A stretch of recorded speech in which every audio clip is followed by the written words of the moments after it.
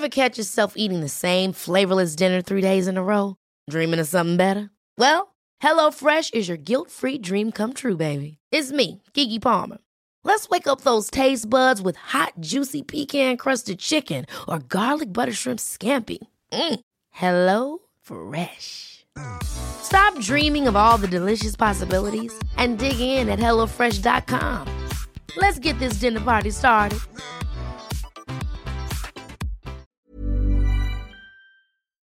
An Erios production.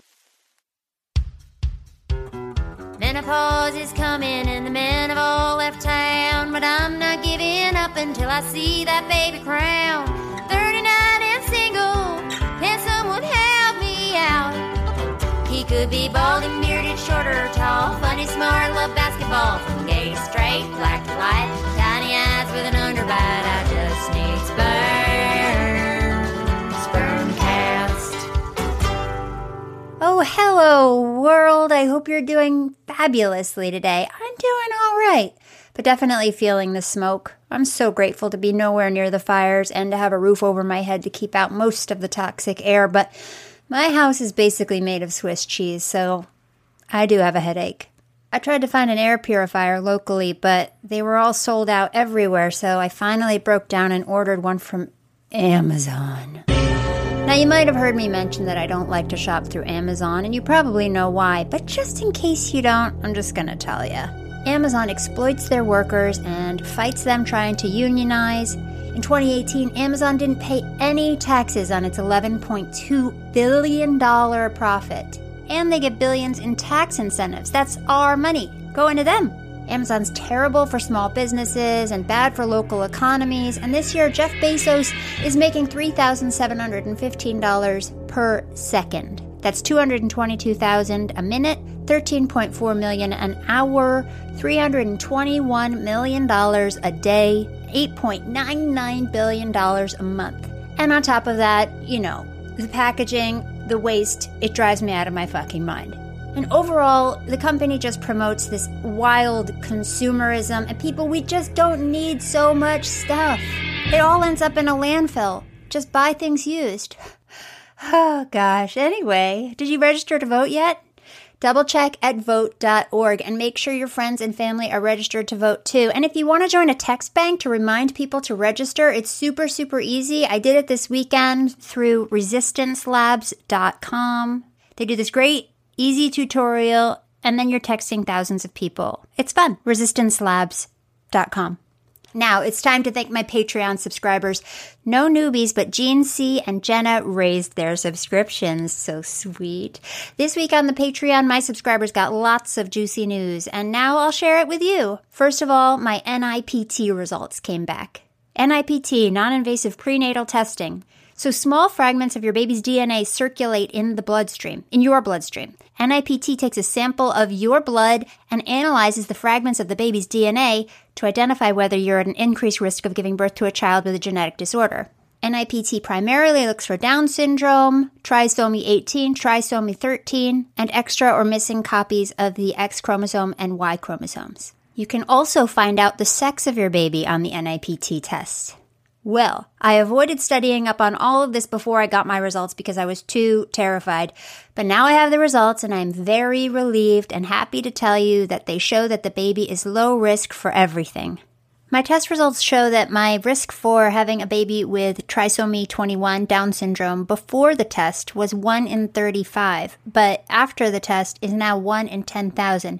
Now, I don't think that they realized that my embryo was made from an egg that was 37. They're going off of 42. But anyway, the end result is probably still the same, about 1 in 10,000, and I think that's fantastic. And now, are you ready to hear the sex? Well, too bad I didn't have them test the sex. You're also obsessed with baby genitals. But also, I thought it would be more fun to discover the sex on an ultrasound. Okay, so the NIPT wasn't the only thing I did last week. I also had an NT scan, a nuchal translucency scan. And here I am with the sweetest doctor on the planet. Unfortunately, I forgot to ask him if he was okay with me putting his voice on the podcast, so I've changed his voice, but that's also changed my voice, so everything sounds weird. That's going to generate a heart rate for us, 154 beats per minute, which is perfect. Oh, lovely.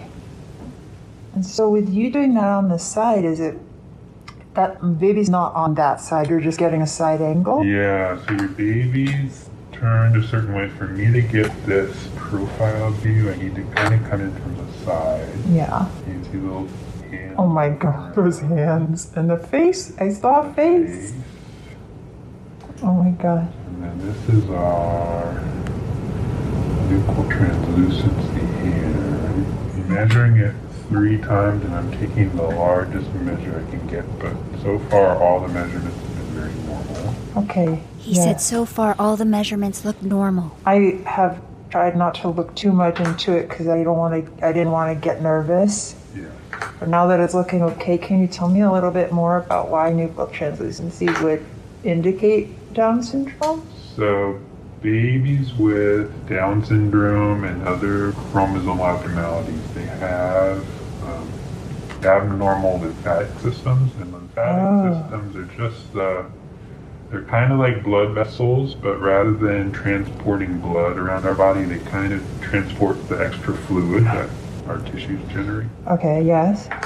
So their lymphatic systems in this area, kind of the neck area, is poorly developed. So the fluid drainage from the back side of the neck isn't optimal. So it kind of just swells up. So the nuchal translucency, all it does is we measure the thickness of that skin back there. Yeah. And babies with chromosomal abnormalities and other chromosomal abnormalities like Down syndrome and others have a thickened nuchal translucency just because there's extra fluid back there. I gotcha. In one of those angles, there was like a shady area. Was that the placenta? So this is your bladder. Uh-huh. This is actually your birth canal right through here. Oh, or I had the other direct. Okay. Mm-hmm. And then there's Wow. your baby's head, Okay. body, legs, and feet. And then you can kind of just, so this is your uterus. Uh-huh. And you can kind of just see this lighter gray tissue. Sure. That's your placenta. Wow, cool. So today, all normal measurements, we measured the length of your baby, which is right on target for 12 weeks. Yeah. Baby's heart rate normal. And our nuchal translucency measurements all normal. Okay, this is So amazing very news. reassuring ultrasound. Thank you so much. He said it's a very reassuring ultrasound. Next ultrasound is going to be when you get a little closer to 20 weeks, and that's when the baby's big enough we can do the head to toe evaluation. So we take a close look at the heart and the spine and the brain, arms and hands, legs and feet, kidneys, everything. Wow. So those were some of the highlights from the NT scan. If you want to see the actual video, it's on the Patreon. So go to patreon.com/spermcast and subscribe. After the NT scan, I went down to my car and I called my mom and dad. How are you? I'm good. Everything's okay. Okay. I didn't even know you were going to have a scan today. This was the NT scan where they measure the nuchal translucency, which is the back of the neck, and everything looked good. That's my girl. So I'm low risk for all the things. My next important scan is the 20-week one where they check the anatomy scan, where they do all that stuff. But also, my baby was moving around so much. It was so cute. It's so cute. And then when the little baby is born. Honey. What? What did you say? You're thrilled? I said I'm really thrilled about the baby. Yeah. It's such a thing. It's such a thing on the horizon that like the sun coming up. A little more every day. Yeah. It's really. It's weird. Well, I'm gonna cry. I'm gonna cry because I haven't had a lot of good stuff happen. Honey, you've had a lot of good stuff. No, I know. It's just a really good thing if everything works out. I'm in shock. It's going to work out. Oh, yeah. That was it for that. I only cried for a second, I swear. Okay, so all in all, with the NIPT and the NT scan, things are looking really, really good. And now we can move on to my baby and my body. Today I am 13 weeks and 2 days pregnant. According to the bump, my baby is the size of a lemon? Hold up. 2.91 inches and 0.81 ounces. Congrats, the end of week 13 is the end of the first trimester. Well, I'm not at the end yet, I'm at the beginning. I guess at the end of the week I'll be 1/3 of the way through my pregnancy. Wow, that was fast. At 13 weeks pregnant, you've grown a fetus that has vocal cords, teeth, and even fingerprints. Their head is now about 1/3 the size of the body instead of half. Some babies begin thumb sucking as early as week 13 in the womb. Oh my goodness. Okay, now for my body. Your uterus is likely now big to the point that it's grown up and out of your pelvis, meaning you may be sporting a more noticeable bump. I think, ladies and gents, maybe I am. You may be cursing your achy hips, but you'll be thanking relaxin when it comes time to push baby out of your pelvis and cervix during delivery. Don't have achy hips yet, but my feet are really achy. That's another story. You may get a nice benefit from your body working 24/7 to pump more blood, the much talked about pregnancy glow in your cheeks. Meh. Feeling a little dizzy on your feet? The culprit is progesterone, which helps your blood vessels open and get more blood to baby.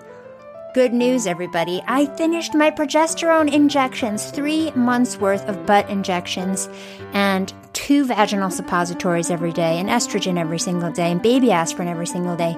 And it's done, and my butt is so happy.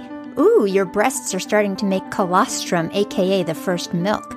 Packed with proteins and antibodies, colostrum gives baby an immune system boost before breast milk comes in. Baby. And I think that's it for today. You'll hear more about my boobs later in the interview. Speaking of the interview, today we're going to catch up with Lou. We talked to Lou way back in the beginning of the pandemic, late March.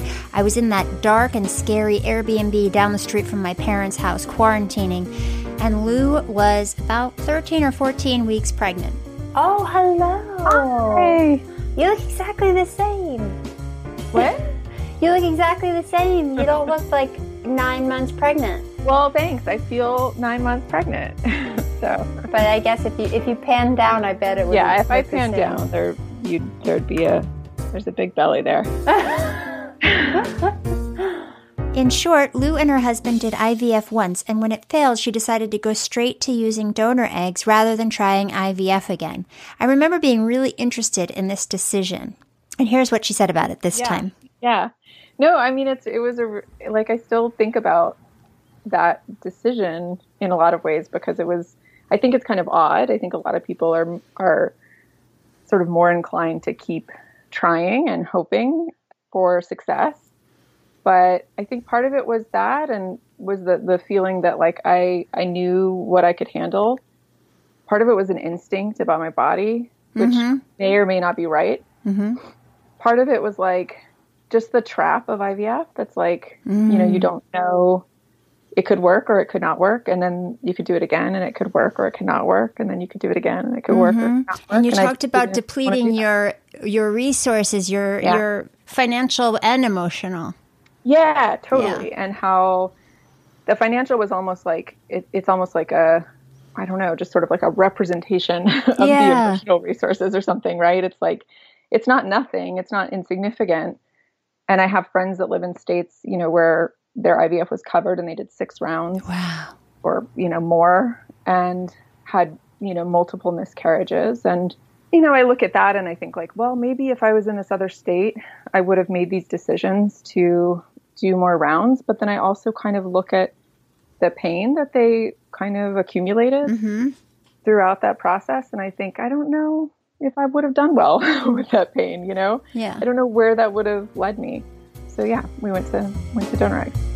Lou is now 38 weeks pregnant, due in the end of September. But when we originally spoke, she was just hitting the 2nd trimester and was starting to feel some relief from the nausea that had kept her cooped up inside for 3 months. She was so excited that she could finally emerge out into the world, and then COVID hit and the world shut down. So basically, she's been trapped inside for 9 months. So how was pregnancy? How has it been? Did you feel a shift from first to second trimester? You kind of already said that you did. You felt a little better. I did. I was starting to feel better. I think I had, in each trimester, nausea has returned. Oh, interesting. But not as bad as the first trimester. And I think that was something that, I think it's something people don't talk about as much, that you just kind of assume that most of the nausea is in the first trimester. And then second trimester, suddenly midway through, I would be like exercising and I would get really sick. And called my nurse, like, why am I nauseous? And she's like, well, you're pregnant. Like, things happen, like you get nauseous sometimes. Yeah. So that happened. And then in the third trimester, there's like a different kind of nausea that can happen, but none of it's been as bad as the first.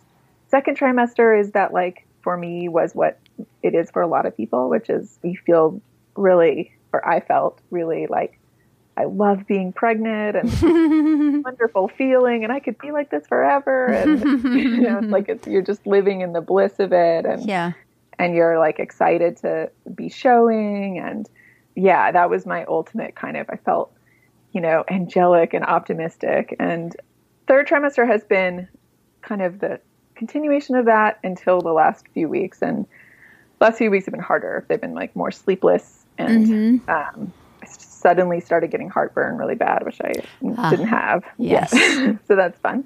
Yeah. As you know. Yeah. And like body stuff, I think it's like finally in the third trimester, I'm like, it's just so big. And like the tiniest comments will kind of like throw me off or make me feel just like, I don't know, make me cry or. Well, tell me how you do feel about your body. I mean, so until a little bit recently, you were feeling like it was.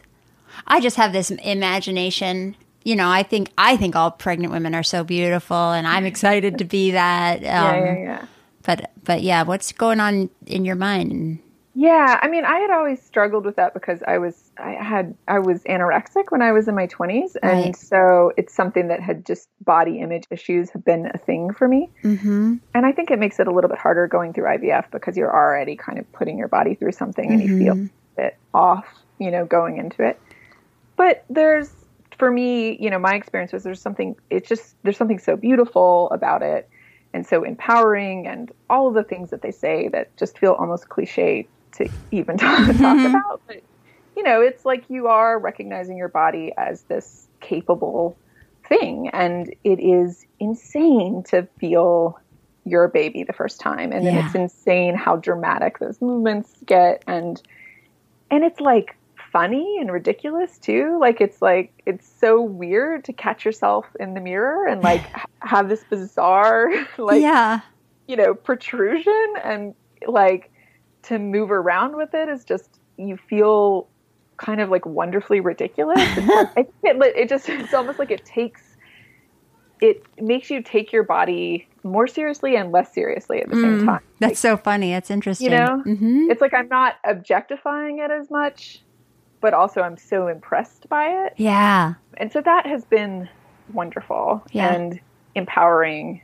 And I think I was also kind of, I don't know, probably like TikTok. I've been like embracing body neutrality and been very like, my body is just this thing that creates life at this moment. And then at some point it'll be doing other things. And it's neither good or bad. It just is what it is. Wait, I don't understand. You just mentioned TikTok and now I'm confused. Sorry. Okay. Yeah, that's probably... No, it's like, I'm just not cool. I don't understand TikTok. No, I'm not either. I think it's not cool to be 38 and to have like randomly gotten into TikTok and started watching body neutrality hashtags. What does that mean, body neutrality? So these are what these young people are talking about on TikTok. I'm writing it down. Why do I need to write it down? I'm recording it.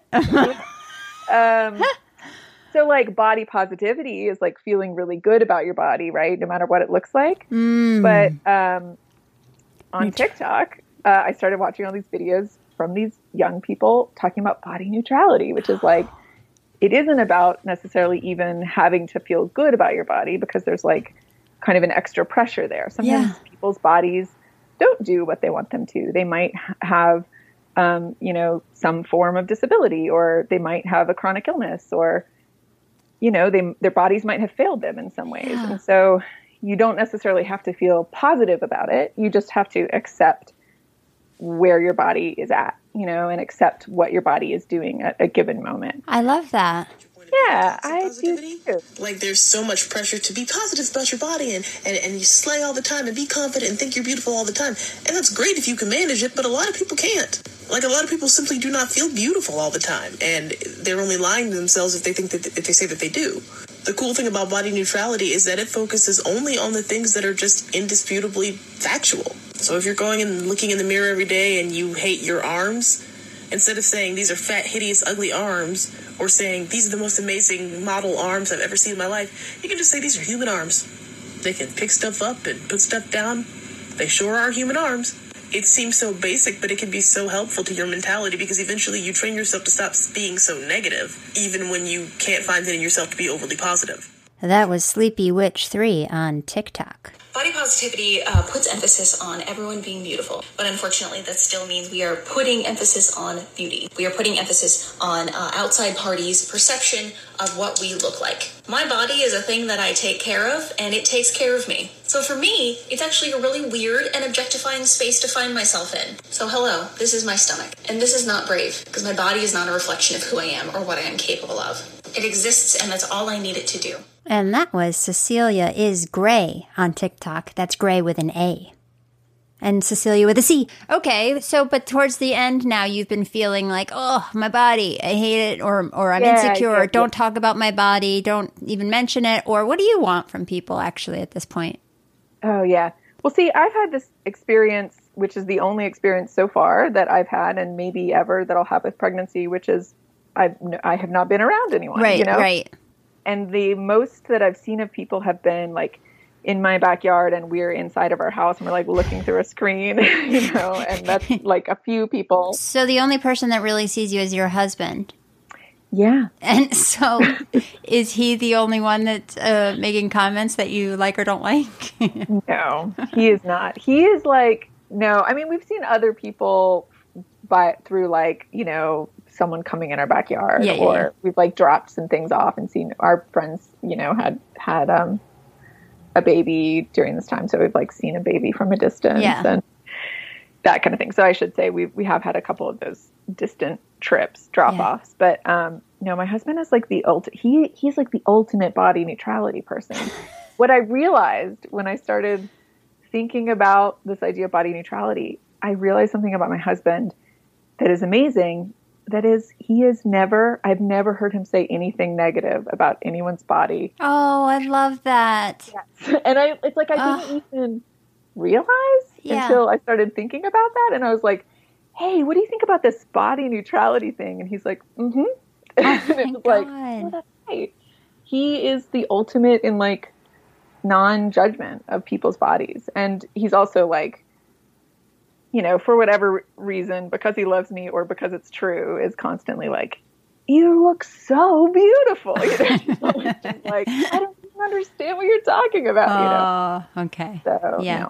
So it's really just your mind playing tricks on you when you're not feeling good about the body?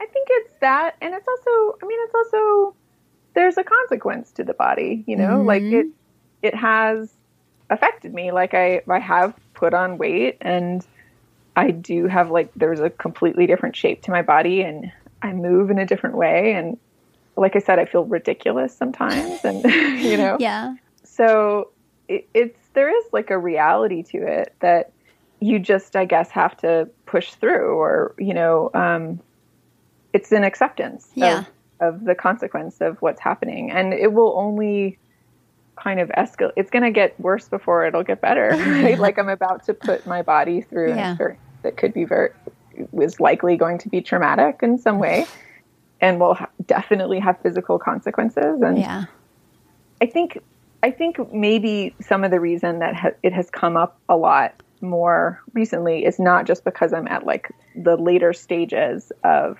my body changing, but also because I'm about to go through this experience. And I think sort of subconsciously, it makes me more aware of just every aspect of the body and the precariousness of the body, and the notion of a body moving through your body, coming out of your body, and all of the kind of, any of the sort of anxiety that I have about that, I think just then gets kind of like pushed onto appearance, and small perceptions and that kind of thing. Yeah.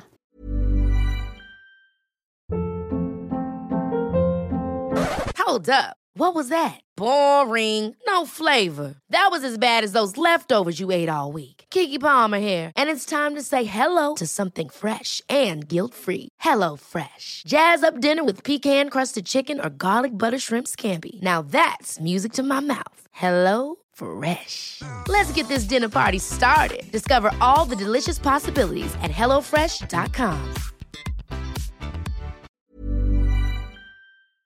Do you have a birth plan? And if so, like, how do you know, how do you figure out what your birth plan is? How do you do? I haven't looked into any of this stuff yet, so I don't know what's going on.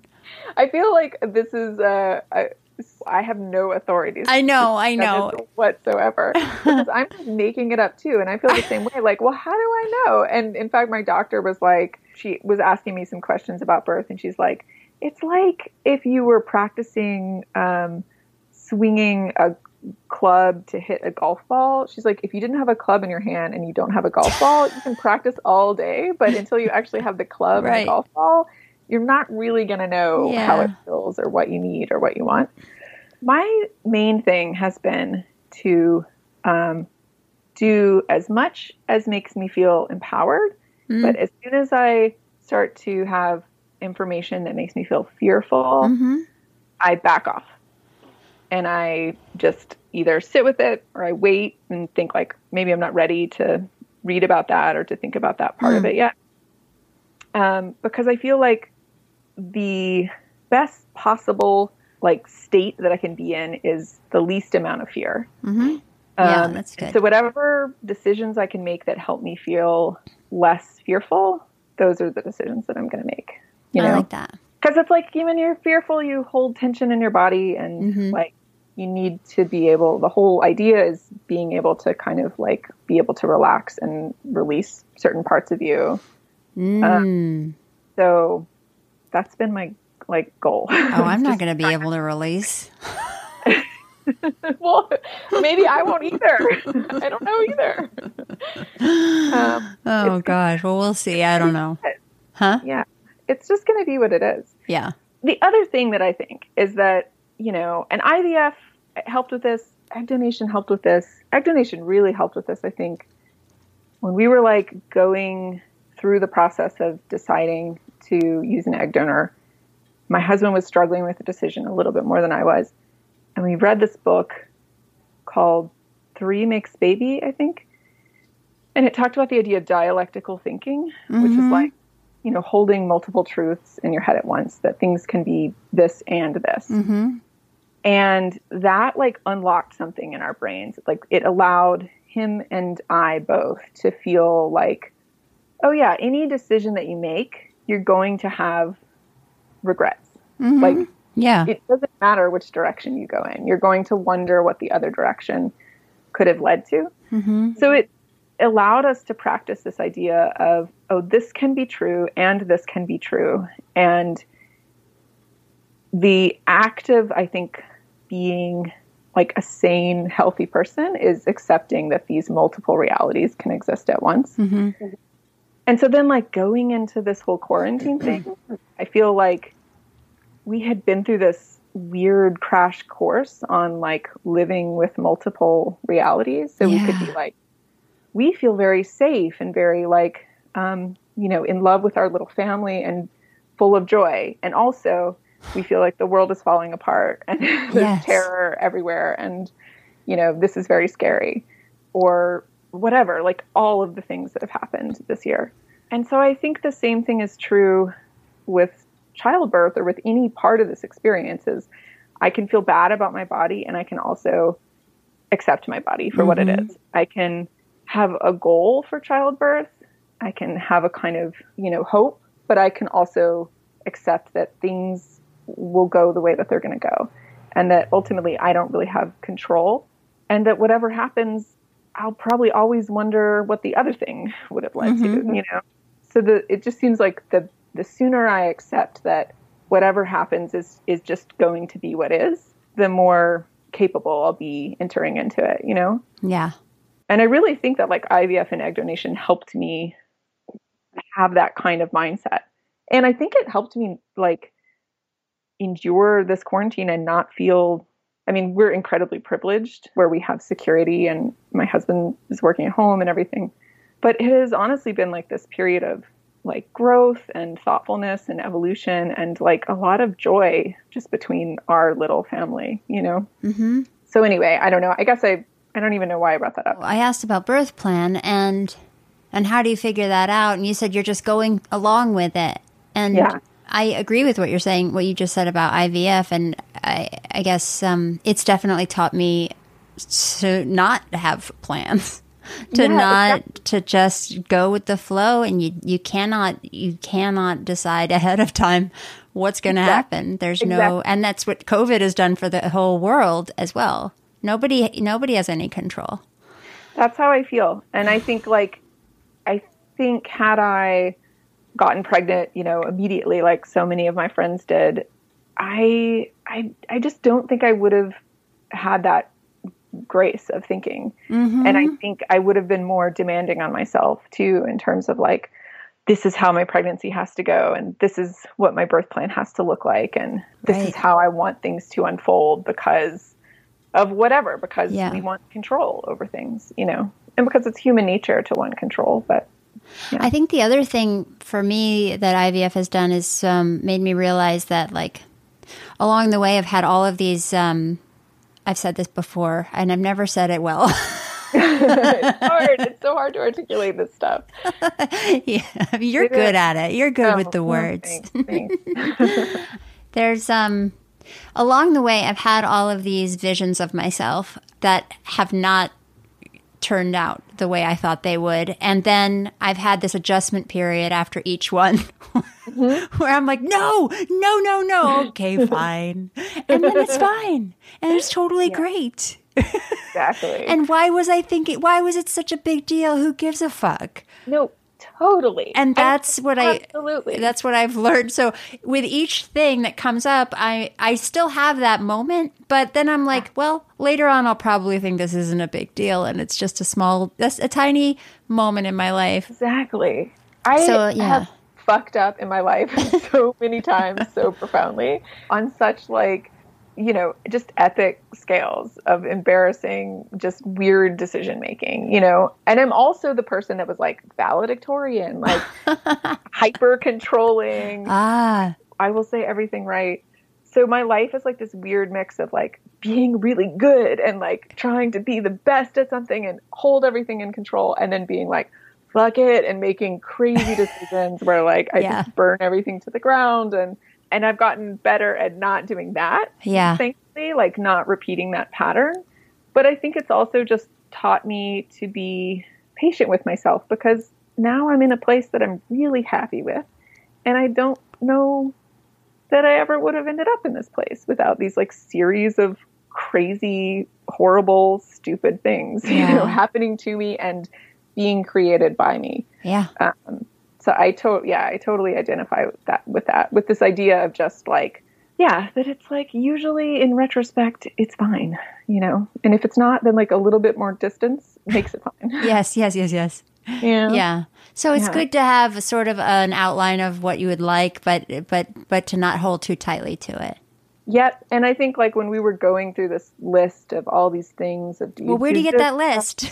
You just Google it like anything, right? God. Google, I feel like I've got a lot of homework to do that I should have been doing, and you have so much time now. That's what I keep telling myself, but I have no energy to do anything. It'll come up when it comes up. Okay. I think like once you feel the pressure of a particular thing, in my experience, it just happens. Okay. Like I felt like, oh, I'm behind on this thing, or I haven't ordered these things yet, or whatever. But it's kind of like, I feel like something about like your temperament and your energy like rises to the occasion of this little thing that you need to do. It's like, it's such a long period of time, actually.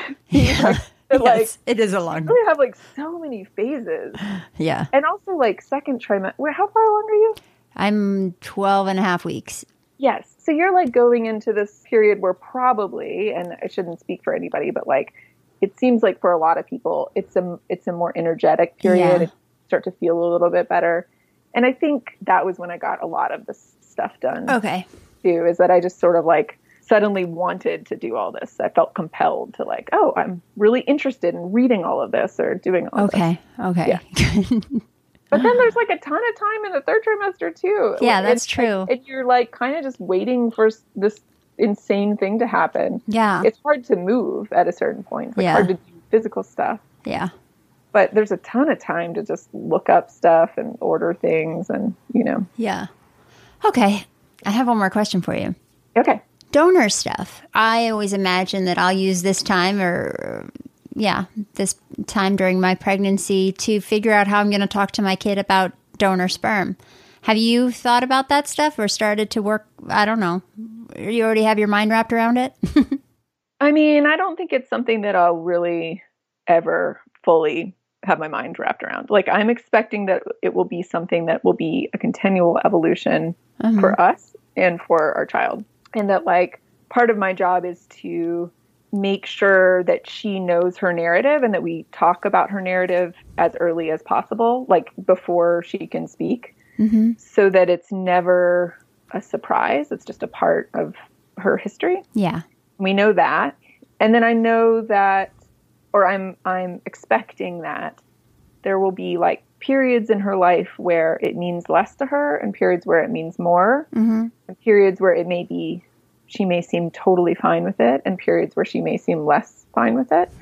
So my main goal is to make sure that I just make space for every version of her feelings around it, right? But I don't really know what those will be because every person, I think, has a different relationship to it. And so I don't know what type of person she's going to be. I don't know how it's going to sit inside of her or like how sensitive she'll be or, So I think like my main goal is to just be adaptable.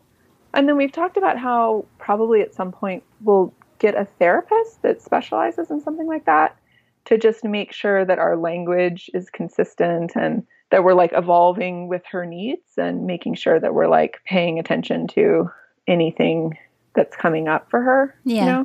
Yeah. Well, in one of my episodes, I said the wrong thing at some point, and someone emailed me and let me know, and I think I said biological mother or something like that. Right, yeah. And I know that's not that's not correct. But then I said, would genetic mother be right? And she said no. Yeah, like, there's no mother. So can you tell me a little bit about that language? I mean, what you know of it? Sure. And I mean, I guess I would just say my experience with it is just kind of like my own emotional reaction to it, which I think is probably what other people are having too. Yeah. I will say the other day we were at a friend's house and they used a gestational carrier. And I referred to that person as a surrogate. And they didn't like. And they said, they're our gestational carrier. So, I think in some ways, I didn't then ask them, oh, do you prefer that term? Or, which I probably could have asked them that, but I just thought, okay, it seems like they are telling me that's the term they prefer. I'll have to look at that. Yeah. Or you can tell me. It could have been like a personal thing for them, right? Where it's like, it might not be what every person requires or wants in terms of definitions, but maybe for them, we were thinking later, like maybe surrogate feels almost like this connotation of like a replacement or something, like something standing in place of something else. And so maybe there's a kind of emotional consequence to that like doesn't feel quite as comfortable as gestational carrier would. For egg donation, just the idea of that term mother, I think is like just a real trigger for people. And it definitely would be for me if somebody said that. I mean, I think I understand that people don't tend to understand it, and people have said some really dumb things, which I think I mentioned in the last episode, Well, I'm aware of all of these things, and I said the dumb thing. So it's like, but I think it's a matter of repetition and having to say these things multiple times, because it doesn't roll off the tongue unless you're saying it more than once. Totally. I mean, it's like practicing saying they, them, or practicing the idea of like just general non-binary, practices. Yeah. Or I think it is like a lot of terminology that is outdated, or even just that we learn is hurtful to someone. Mm-hmm. And then because it's this habitual thing, we have to kind of like retrain our brains if we care about not hurting people. Right. So I don't really have an expectation that people will understand this. I think it's something that I assume that they don't understand it. Because even people that are close to me that like, they watch this unfold, they still would say things that indicated to me that they didn't actually understand. Right. Or they would have to be reminded of certain things. Yeah. Or, I mean, this is a small thing, and in some ways it's not a bad thing. But we got like those 3D ultrasounds. Mm-hmm. We got one of those because my husband couldn't come to any of the ultrasounds. Oh. Because they're, not allowing partners. They're still not. So they're not going to let my mommy in the room? My mommy. What? Probably not. But maybe. But maybe in New York. Maybe. They're doing pretty good there. Cases, are so high. Anyway, 3D ultrasound. Yeah. And like we showed it to family, and my husband's mom was like, "Oh, she looks like Lou," and we're like, but no. And then she was like, "Oh, that's right. Oh, yeah." But I think this person that messaged me also said something about epigenetics. What is it? Epigenetics. Maybe. What is that? Like the tendency, or the carrier actually has some sort of effect on stuff. Yeah, it does. It can. Epigenetics is defined as heritable changes in gene expression that do not involve a change in DNA sequence. Although the gene sequence itself cannot be altered, other environmental factors in the birth mother's body modifies the gene expression, or what the gene does. This means that as a donor egg or donor embryo recipient, your body still influences the gene development of your baby. Yeah, so it's not like, yes, I don't think she was having a thing that was like, oh, it looks like you've had an epigenetic effect on this baby that has made her cheekbones resemble your very Scottish cheekbones or whatever, I think I know she just literally forgot. Yeah. In the moment, she just forgot, because it's like there is an assumption of normalcy that people have. Like there's a script that people have that is like the script of pregnancy. That also is like the same thing that makes people say, stop trying and then you'll get pregnant. Yeah. Just have fun, or all of those things. It's like there's just this. We have this language and this expectation that's grounded in this like normalcy, and it's really hard for people to shift to their brain and to kind of adjust to that. So I try to like just be patient with it, but sometimes it would, maybe someone could say something that would hurt my feelings. And I guess it's like my job is just to, whatever, I don't have a job, but if I want to, I could communicate to them, oh, hey, this is why this is hurtful. Mm-hmm. And hope that then that would change their language. Well, okay, so let's say I'm in a similar situation where I say something, I don't know what it was that I said, but let's say it was like, oh, your kid's a teenager and they want to know more about their biological, what I said before, biological mother. But that's not correct. I know that. What would I say instead of that? They want to know where their genetic material comes from? Sure. Or I think that you could say genetic donor. Donor, okay. Would be a reasonable thing to say. Or, you could say egg donor or sperm donor specifically, but some people, that maybe that would feel too kind of invasive or something, or personal to someone to hear that. But I refer to the donor as the egg donor, as our egg donor. Yeah. But I think genetic donor is like a pretty reasonable, it's accounting for what was actually contributed. Yeah. She contributed genetic material. Yeah. She didn't have a role. There was no maternal role in her part in this, you know? Yeah. I think for me, part of it comes from my dumb language back in like season 1 when I was interviewing sperm donors, and I would always call them like the biological father or the bio daddy or something like that. And I'm no, they're not. There's no father part. There's no daddy. Right. No, but it's really, I mean, I think it is just there's so many things that are just ingrained in the way that we think. Mm-hmm. It's also like, you know, one of the things that I think has been really interesting is thinking about people's expectations of what genetic similarities, what they give to someone, that like, you know, there's this assumption that if you are genetically similar to someone that you are therefore intrinsically connected. Right. That people assign this almost like magical connection to. And in some ways there is a magical connection. It is like beautiful and strange and magical, but also like not everybody who has a genetic connection to someone feels close to them or feels similar to them. Like ask many people who don't go home to visit their parents for Thanksgiving or whatever, you know, that like just feel like, I don't know where this, like what this genetic material does for our relationship. It doesn't, you know, make me closer or less close to this person. It just is what it is. Right. Yeah. And so I think just in general, this idea of parenting as like producing these little clones of ourselves in order to live out our fantasies or our, you know, ideals is something that we all should like practice or could practice disregarding or letting go of. And like, if we all just thought of our children as, you know, their own people and gave them as much space to identify the way that they identify and like be and become the people that they want to become, I think, again, it's like we have to kind of like shake ourselves out of this sense of normalcy or expectation in order to achieve these like higher goals of letting people be who they are, you know? Yeah.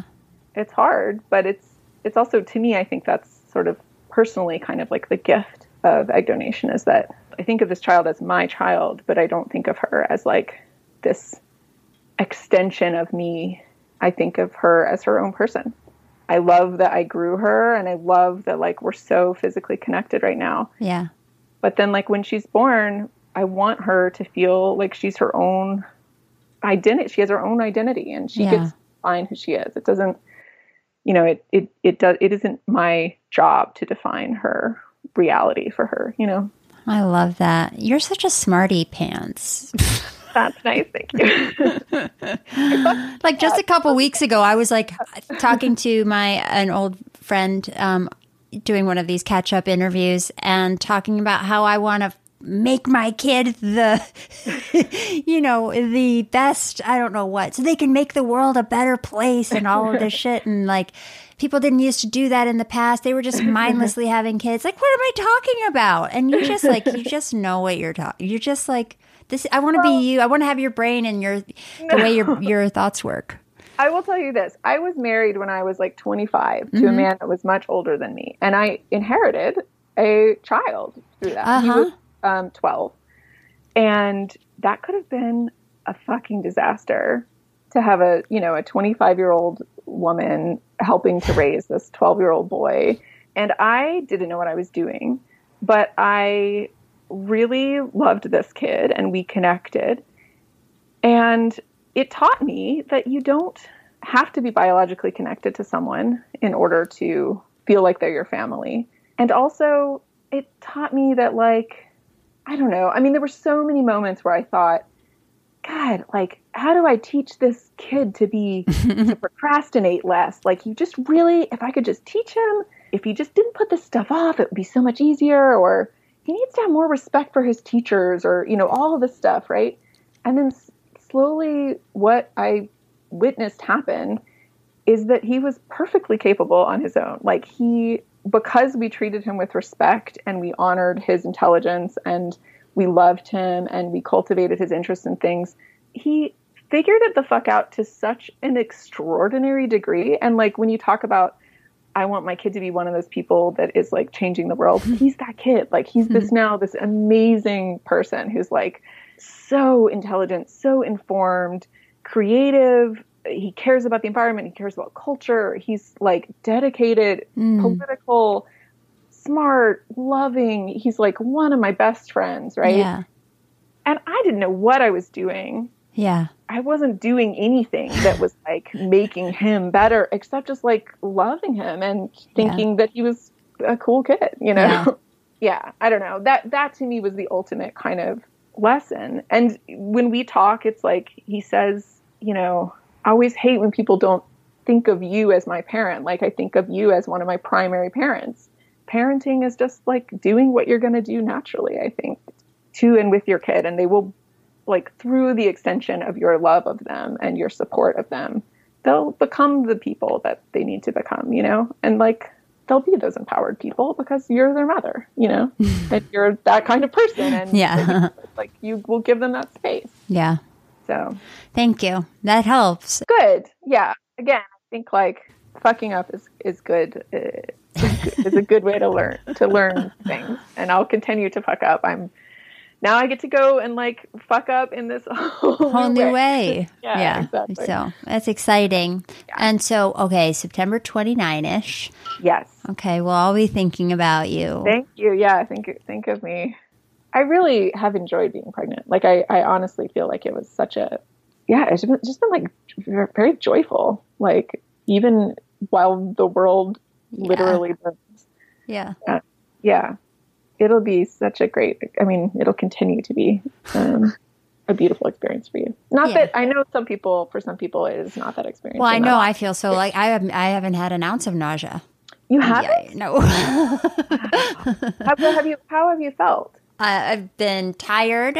I'm very tired. In the beginning, I was out of breath, which was interesting. I wasn't expecting that. Yeah, I was like, everything I did, it was like I walked up a flight of stairs. And then I have struggled with heartburn on and off for 10 years. So it came back. It was triggered. And so I haven't had nausea, but I've had constant heartburn. I never have had heartburn in my life. So it's gross.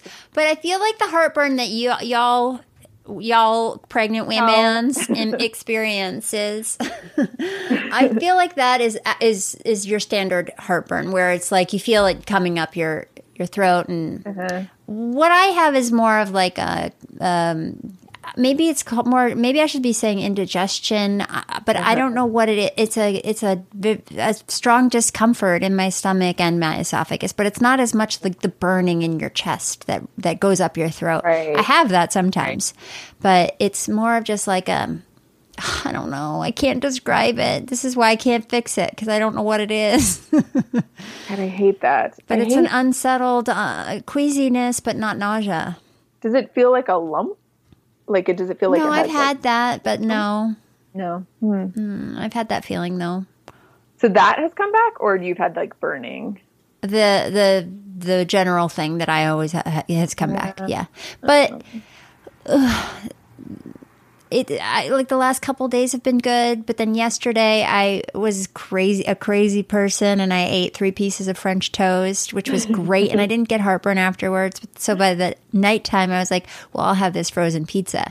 And then I had the worst night. Oh my God, it was terrible. And that was more of a burning one, because that was just dumb. But I also had ice cream afterwards. Like I know what makes me sick, but I do it anyway sometimes. Yeah, the heartburn has been hard. Like honestly, I've never. That has been the worst part. The whole thing. More than the nausea. The nausea's bad. But I feel like you expect the nausea, and then no. The nausea's bad. It's probably just been so long that I forgot. Yeah. The feeling of constant nausea like that. I also have a lot of emotional stuff wrapped up in the indigestion stuff, just because I've been it's been a constant for so long, and it just makes me sad. But I don't feel sad right now. I feel pretty good. That's and good. I feel like it might be lightening up a little bit now, and maybe I'll have some more energy, and I can actually get things done. Yeah, I bet you will. I think that's pretty much the norm. And and then are you showing at all? I don't think so, but I feel like I've always had a pooch under my belly button. I mean, I always have. But I'm like a skinny person, but I've always had like a bubble there. And I feel like it looks exactly the same. My mom says it looks bigger, but my brother, every time I see him, he's always like, oh, look at you. And I'm like, no, dude, that's just my body. Stop looking at my body. I was like, I just refused to show anybody. Every time we'd get on FaceTime, people would be like, can you see your bump? And I just started saying, I'm not your show pony. And I would just say that to everybody, like, grandmothers, friends. I would just say, I'm not your show pony. And it would shut them up. But then at this point, it's like, it's so ridiculous that now I'm like, this is absurd looking. Like I would show you just because it's cuckoo. Well, but now I want you to show me, but you don't have to. I'm not your show pony. You're the only person I've done this for. Yes, look at me. I can't see anything. Oh, look at you. Oh, cute. Oh, it's perfect. It's so round. Oh, my goodness. That's what somebody else said to me. Oh, and then I got so sensitive. That was a bad word to say, see? No, it's not. I just meant like it's perfectly round. No, see, this is the thing. I don't think there's anything you can say about anybody's body when they're pregnant that won't like get internalized in some weird way. But beautiful. I think you have a beautiful little tiny minuscule bump. Barely there. Yeah. You don't look 30. You look like you're like 25 weeks max. Thank you. But then I feel totally neutral about your baby bump. I think you're perfect. That's exactly what. Just nothing. Just have no expression. I didn't have any up or down feeling just now when I saw that. Well, like my family would come over and they wouldn't say anything. And they would leave and I'd be like, I guess my mom just doesn't even care. Doesn't say anything. And my husband's like, well, she kind of can't win because it's messy. So funny. Anyway, at some point, it'll feel, you'll have this thing that will makes it all feel. Yeah. Yeah, I think if I was, my boobs are different. They're pointier, more banana-like. It's awful. They're terrible, but I don't mind because it's so funny to me. Yeah, I mean, this is the thing. I think there's so much that's just so ridiculous about it. Like, whoa, like there's so many things that I've just been to my husband like, what? Look at these. Like, what about this? Yeah. Well, part of like my vision of myself getting pregnant was that I'd finally get my mom's boobs, which are these beautiful round cantaloupes. And they're just getting pointier. It is not what I imagined. You know those leather water canteens or whatever that are like that sort of bladder shape? Do you know what I mean? Yes, I totally do. I feel like my boobs look like that. I say that's cool. That's a cool look. Shape. What a cool shape. Then my mom said, just put a bra on. And I said, no. Why do I'm not going to see anybody. Yeah, see, there you go. And they should get used to it if I do. Yeah. I don't know. Body neutrality. I'm trying. That canteen banana boobs. It's just like, that's their shape. Like, it's not good or bad. It just is what it is. It's what it is. Yeah. Well, anyway, thank you so much for talking to me. Totally. I'm so excited for you. And I know you don't really post personal stuff on your Instagram, but I hope maybe one day you could send me a picture. I would love to send you a picture. I'm so excited for you. Oh, thank you. I'm so happy for you. And thank you. Yeah. And I would love to send you a picture. Thank you. I can't wait. Hopefully it'll be soon. And I hope you have an uneventful, very boring birth. Super boring. Painless. The whole time I'll just be like, body neutrality. Pain neutrality. Yeah. No pain. Everything's just going to slide right out, I think. Could happen. You don't know. Well, thank you so much. I'll talk to you soon. Okay. Bye, Molly. Bye. That's it for today's catch-up episode. I think we'll do 1 or 2 more of these, and then I'll start season 4, pregnancy. It's gonna be wild and crazy. It's gonna be so different. You are going to be shocked. I'm just kidding. It's probably just gonna be a lot like this, but with more birth stories, doulas, midwives, probably some cool parents. I know some of you want to hear from more single mothers by choice, so send me your recommendations and I'll do my best to get them on the show. The best way to send those recommendations is via spermcast@gmail.com, because those Instagram DMs, they tend to get lost in the shuffle. But I will do my best to keep a record of your suggestions and invite them on the show. If there are certain topics you want to hear about in season 4, again, email me at spermcast@gmail.com. I would love your suggestions. Oh, and hey, there was a bit more of this interview with Lou, so I'm going to be putting that up on the Patreon. It's about 20 minutes or so, and it's very interesting. Gosh, I really love her. I love how she talks. She's so smart. I want to be her. Anyway, patreon.com/spermcast. Don't forget, you can also see the video of the nuchal translucency scan and so much other amazing stuff on the Patreon. If you don't want to sign up for the Patreon, but you still want to support the show with your dollars, you can Venmo me at Molly-Hockey. Another way to support the show is by sharing. Share the show with your friends. Share it on Instagram and Twitter and Facebook, wherever you do your social media-ing. You can also rate and review the show. All of this is super, super helpful. Oh yeah, another way to reach me is the phone number 323-741-1818. Leave a voicemail or text me. My brain's fried, so I'm gonna go. Love you, and I'll see you next week. He could be balding, bearded, short or tall, funny, smart, love basketball, from gay to straight, black to white, tiny eyes with an underbite. I just need Spermcast. An Erios production. Powered by Acast.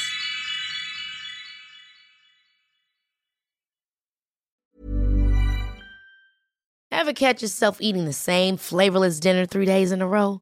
Dreaming of something better? Well, HelloFresh is your guilt-free dream come true, baby. It's me, Keke Palmer. Let's wake up those taste buds with hot, juicy pecan-crusted chicken or garlic butter shrimp scampi. Hello Fresh. Stop dreaming of all the delicious possibilities and dig in at HelloFresh.com. Let's get this dinner party started.